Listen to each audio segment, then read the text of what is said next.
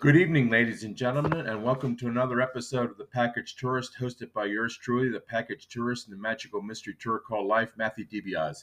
Tonight's guest is author Dr. David Jerome. David Jerome is a retired U.S. officer and a former college professor. He is also the editor of the textbook Examining War and Conflict Around the World.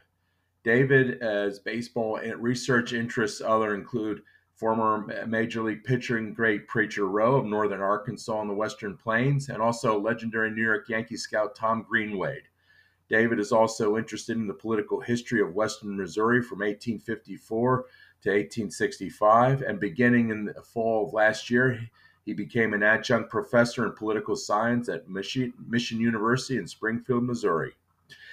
Tonight, we will be discussing his first book, Bill Virdon, A Life in Baseball, which was released in 2019.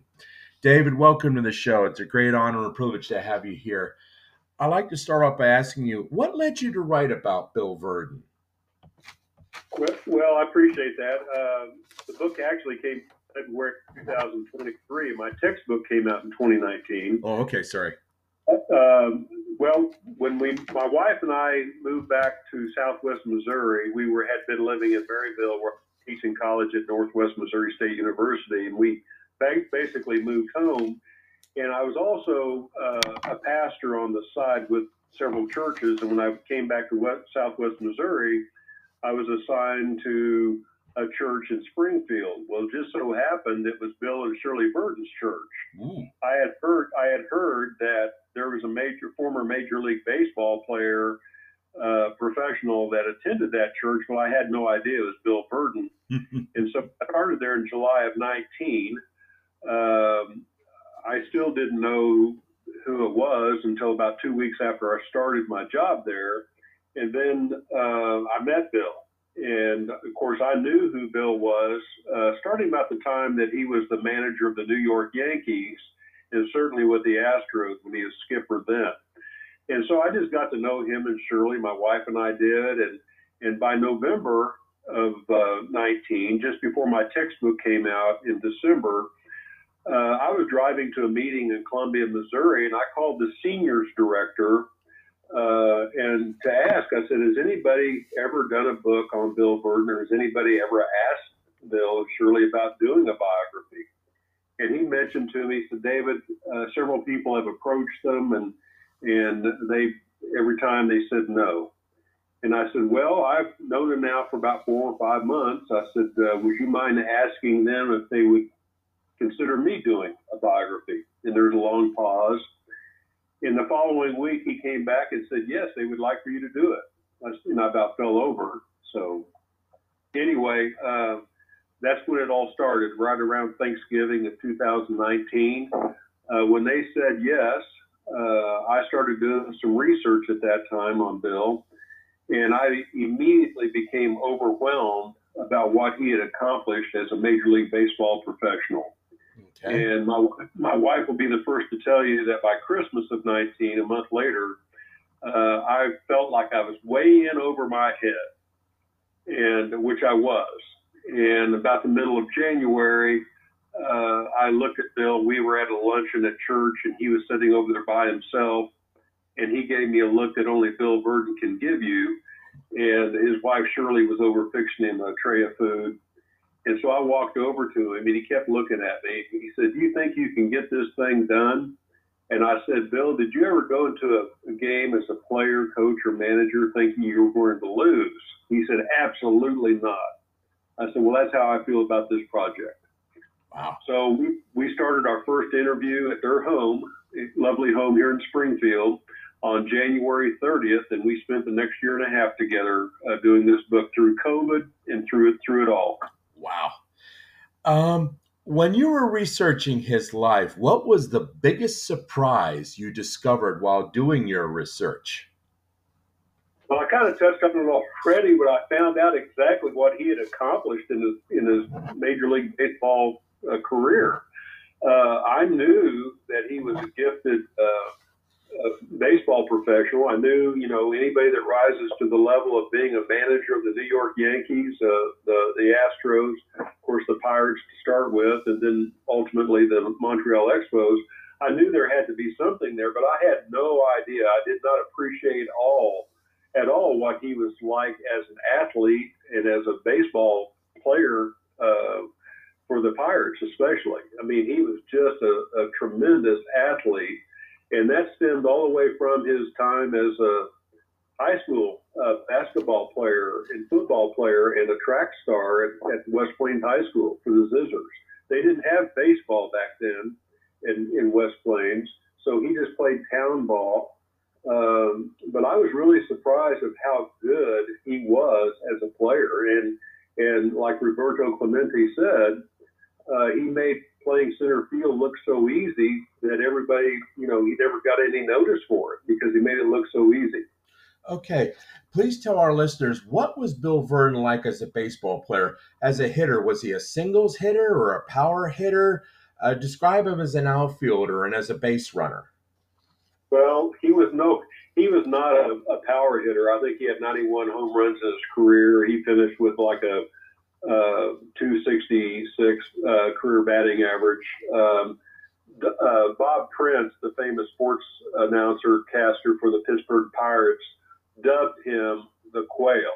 And the reason he was dubbed the Quail, I think that was in 1956 after he'd been traded from the Cardinals over to the Pirates. The reason Bob Prince dubbed him the Quail is because of the nature of his hits. I mean, they looked like a little quail popping up. And they were usually singles or maybe doubles. And of course, he had some home runs, like I mentioned, but he was a base run hitter. I mean, he just wanted to get on base, and then he was usually followed by his good friend and roommate Dick Groth, who we lost not too long ago, last spring, who was shortstop. Yeah. And they had to hit and run, and so the idea was for Bill to get on base, and usually, like I said, with a single or just a base hit, and then they would go from there. So he was a base hitter. But as far as center field, he had a range factor that was off the charts. I mean, he could play left center, right center, center. He just had tremendous speed at Forbes Field, which is a huge outfield. And he loved that big outfield at Forbes Field because he loved to run, and he ran very fast. Good. So he could cover a lot of ground, and he played 10 seasons next to Roberto Clemente, and so they became pretty close, and they kind of knew how to play off one another. And of course, Bob Skinner came out and played left field eventually. And I think Bill was really good at mentoring him and helping him. And like Dick Groth told me when I interviewed him about almost 2 years now, and I talked to him about 2 weeks before he passed away in April of 23, he said, David, he had great instinct. He was like a coach on the field, in the outfield. He just knew kind of how to play the hitters, and he had a great arm, and just like I said, speed. And he when the ball left the bat, he was on it, and he was either going to support somebody else out there, or he was going to take the lead and get that ball. I just like to tell our listeners who are unfamiliar, the Pirates from 1909 to 1970 played at Forbes Field, which had a very large outfield. It was 365 down the left field line, and it was 457 to dead center. So when David is talking about the enormous spaces of Forbes Field, they were quite enormous in those days, much more enormous than the field that the Pittsburgh Pirates are playing now. Just as a little note there. A quick question. I want to backtrack a little bit. When he signed, which team originally signed him to a pro contract? Was it the Cardinals or was it a different team? It was the New York Yankees in 1949. He had been playing out in Kansas at Clay Center, amateur baseball. He had played out there between his junior and senior year of high school as well. And then he went back out there in the summer of 49 and played at Clay Center. And Tom Greenwade, the legendary scout for the New York Yankees, must have scouted him out there, but Bill doesn't remember him doing that, but he must have. And then he got invited to attend a Yankees tryout camp down here in Branson, Missouri at Main Field. They invited about 125 young men to go down to that 2-week camp. And I think after the 2 weeks, I think they only signed 8 players, and Bill was one of them. That previous spring, they signed Tom Greenway had signed Mickey Mantle over in Baxter Springs, Kansas, and gave him a $1,500 signing bonus. And after Bill completed that camp, Tom Greenway signed him for the Yankees and gave him an $1,800 signing bonus. Bill was also on scholarship to go play basketball at Drury College, now Drury University in Springfield. So he fulfilled his fall semester commitment, but he knew full well that he was going to be going somewhere in the Yankees organization after the first of the year. But the thing is, though, he was a natural outfielder, but I had the honor and privilege of reading your book, but there was another stud center fielder in the Yankee system, too, and that kind of roadblocked Virdon. And please tell our listeners who that stud outfielder was. Well, that would have been a gentleman by the name of Mickey Mantle. And so Bill had known Mickey previously before going to spring training with the Yankees in 1954 down in Florida.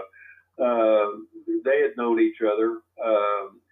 And so Bill gets invited to go to spring training. Of course, Casey Stengel is the manager, and the outfielders. They had a tremendous outfield. They had Gene Woodling, they had Hank Bauer, Mickey Mantle, of course, Irv Noren, and Bill knew that there was not going to be any chance at all that he was going to be able to play center field as long as Mickey Mantle was out there. And Bill gave Mickey Mantle and Willie Mays great credit for how good they played center field. And so he was down there, but he really liked Hank Bauer. Hank Bauer took him under his wing. He mentored him. He could see that Bill had a great work ethic, and that impressed Hank Bauer. But he ended up getting traded after that, about 2 weeks after that spring training camp. And he was sitting. Yeah, go ahead. Yeah. Well, he was in the outfield there, out there taking turns fielding fly balls. They were also doing infield practice at the same time, and Casey Stengel was kind of watching the infield practice. And it was Bill's turn to catch a fly ball and the cutoff man to get it back into the infield. And so Bill was all business on the ball field, and so he went after the ball. He must not have caught it. He must have had to pick it up, and he throws it really hard.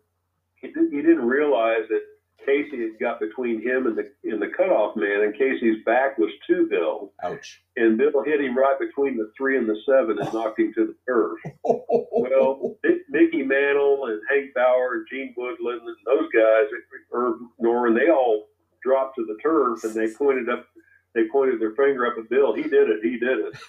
And I'm not going to tell you exactly what Casey Stengel said when he stood back up and brushed himself off, but he said, he didn't say guys, he said, if you guys could throw like that in the game, we might win one. About 2 weeks later, he traded to the Cardinals. But in a sense, sending him to the Cardinals probably did them a great favor, because didn't he have a good rookie season with the Cardinals? Bill Virdon said that was the best thing that could have possibly have happened to him as a baseball player, because like I said, he was never going to get a chance to be on the big team as long as Mantle was in the outfield. Yeah. So yeah, he was the International League batting champion. I think he had a 333. Wow. That was his best year. That was his best year as a hitter in professional baseball. The next one was going to be 1956.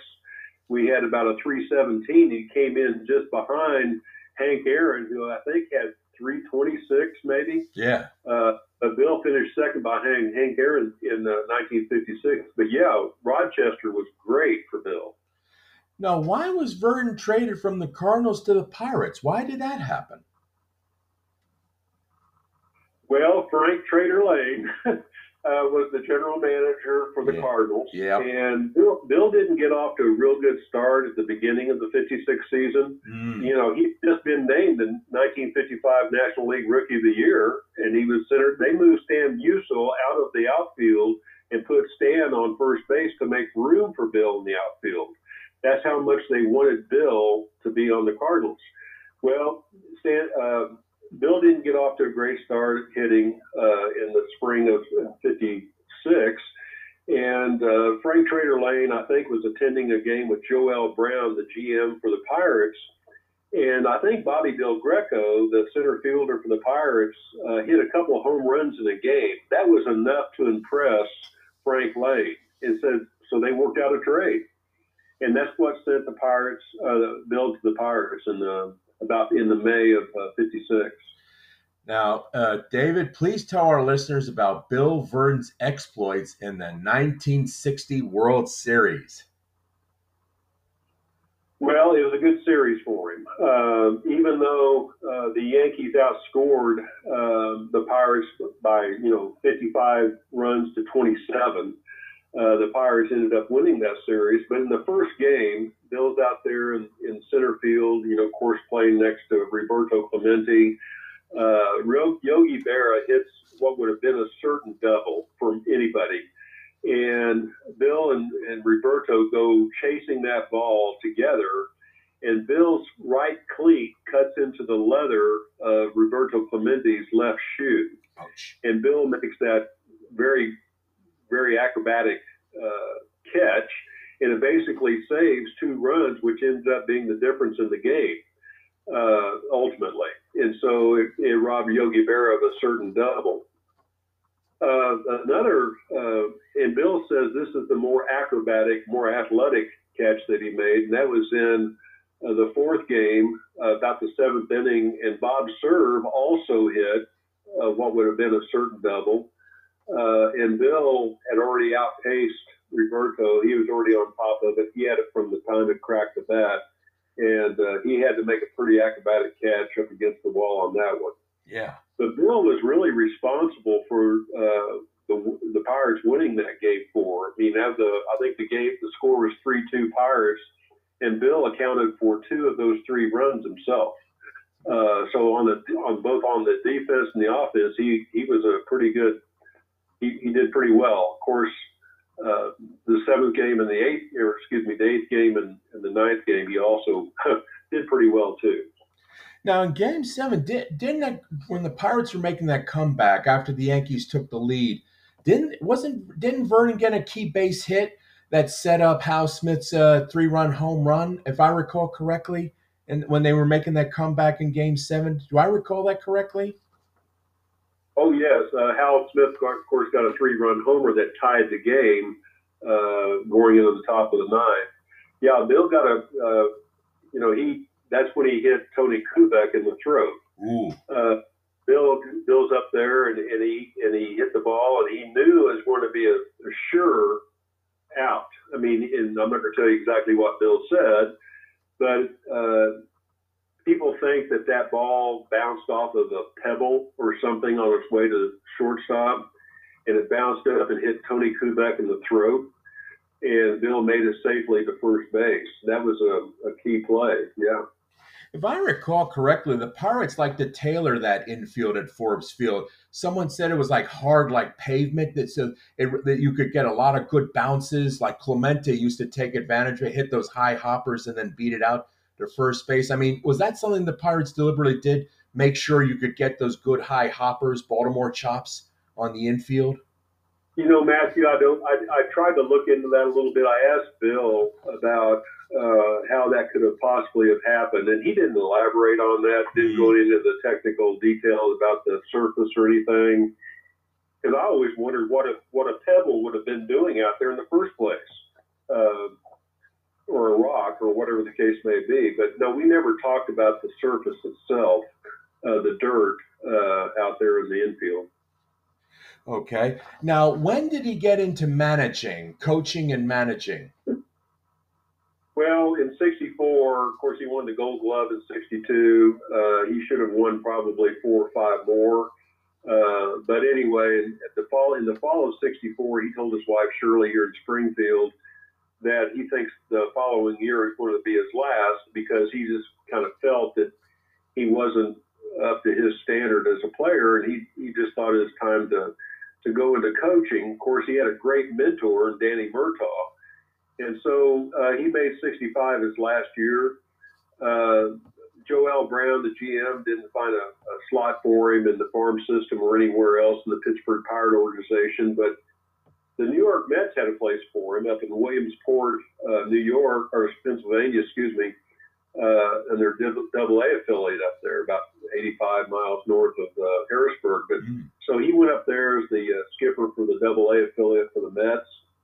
That's where he met Nolan Ryan for the first time. He was the young pitcher that came in.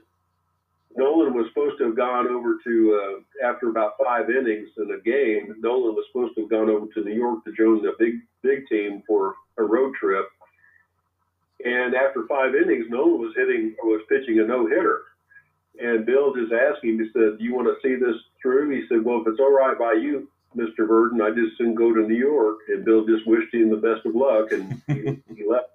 The following year, Bill became the skipper of the AAA affiliate in Jacksonville.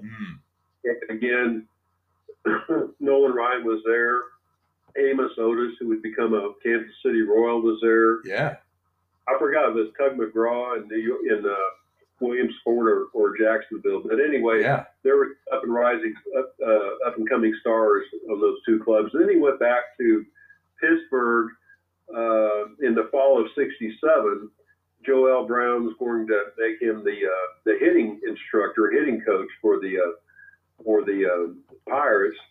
And before in the fall of '67, Joe L. Brown said, "Now, Bill, I want you to go out and I want you to interview some really good hitters." So he sent him out to interview Joe DiMaggio, Ted Williams, I think Hank Bauer, maybe Kenny Boyer.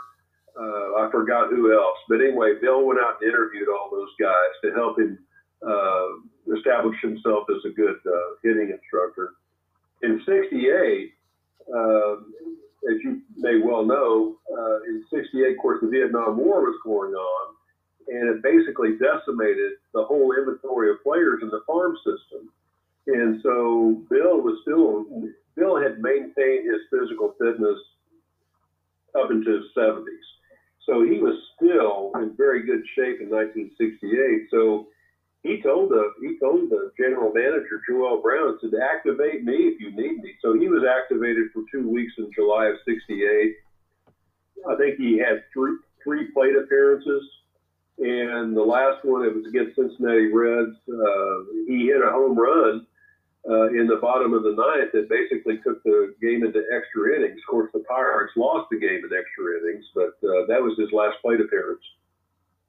Yeah, I like to explain to our listeners during the Vietnam War era, it was typical for like big league teams to have like their players or like top minor league players do like National Guard stints just to avoid being sent overseas to Vietnam. They would put them into local National Guard units, and from time to time, for like a couple weeks, they would have to do stints and be unavailable to their teams for a time. So that was very typical during the Vietnam War era. Okay. Tell me, so what big league teams did he manage? So you said he managed the Pirates, he managed the Astros, and he managed the Yankees and the Expos. Is that correct? That's correct. In the fall in '71, of course, the Pirates go back to the World Series and they defeat the Baltimore Orioles. In that fall, Danny Murtaugh decided to retire, and they named Bill to be the manager of the Pirates in the fall of '71. Of course, he went on to manage the Pirates in '72 and most of '73, and he got fired toward the tail end of the season in '73 by the Pirates. And Joe L. Brown, the manager, would later say that was a mistake for him to have fired Bill Virdon in '73. A lot of things happened in '73.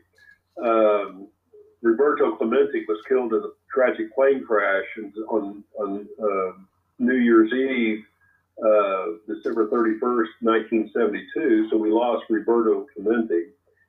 Also, the star pitcher, Steve Blass, who did a remarkable, he was the hero basically of the '71 World Series and did really well in '72.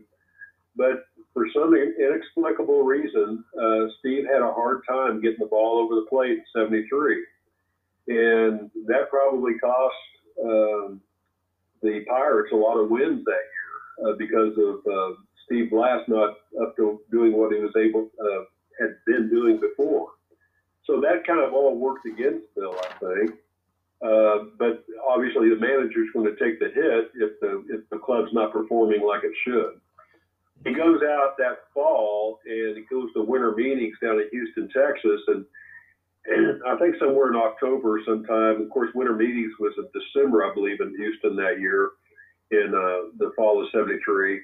He'd been hired to be the AAA manager for the Houston affiliate out in Denver. I think it was the Denver Bison. And so he was all set to go to Denver, him and Shirley. But somewhere in December, the New York Yankees got a hold of him and had him come in for an interview for the manager's job in New York. And so he flew out there, and I think the interview was on January 3rd, and they hired him on, I believe, January 4th, and they announced him as the new skipper for the New York Yankees. They wanted Dick Williams. I mean, George Steinbrenner was under federal indictment. He really couldn't have direct hands-on association with the ball club. Bowie Q, I believe, was the commissioner. But him and Gabe Paul kind of worked out the deal as far as his contract and all that. But they really wanted Dick Williams. But Charlie Finley wouldn't let Dick Williams out of the contract, I guess, with the Oakland A's at that time or something like that. So Bill managed the New York Yankees in 1974, was the AL Manager of the Year that year by that fall. And then, of course, he starts in 75. At the 1st of August, he gets fired because Billy Martin became available. He'd been fired by the Texas Rangers. Yeah.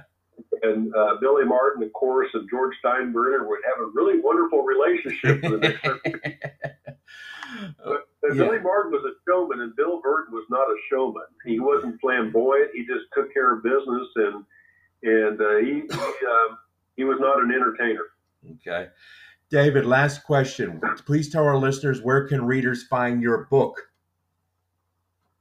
The book is available on Amazon, Bill Virdon, A Life in Baseball. It's also available at Barnes & Noble. I think there's several copies at our local Barnes & Noble.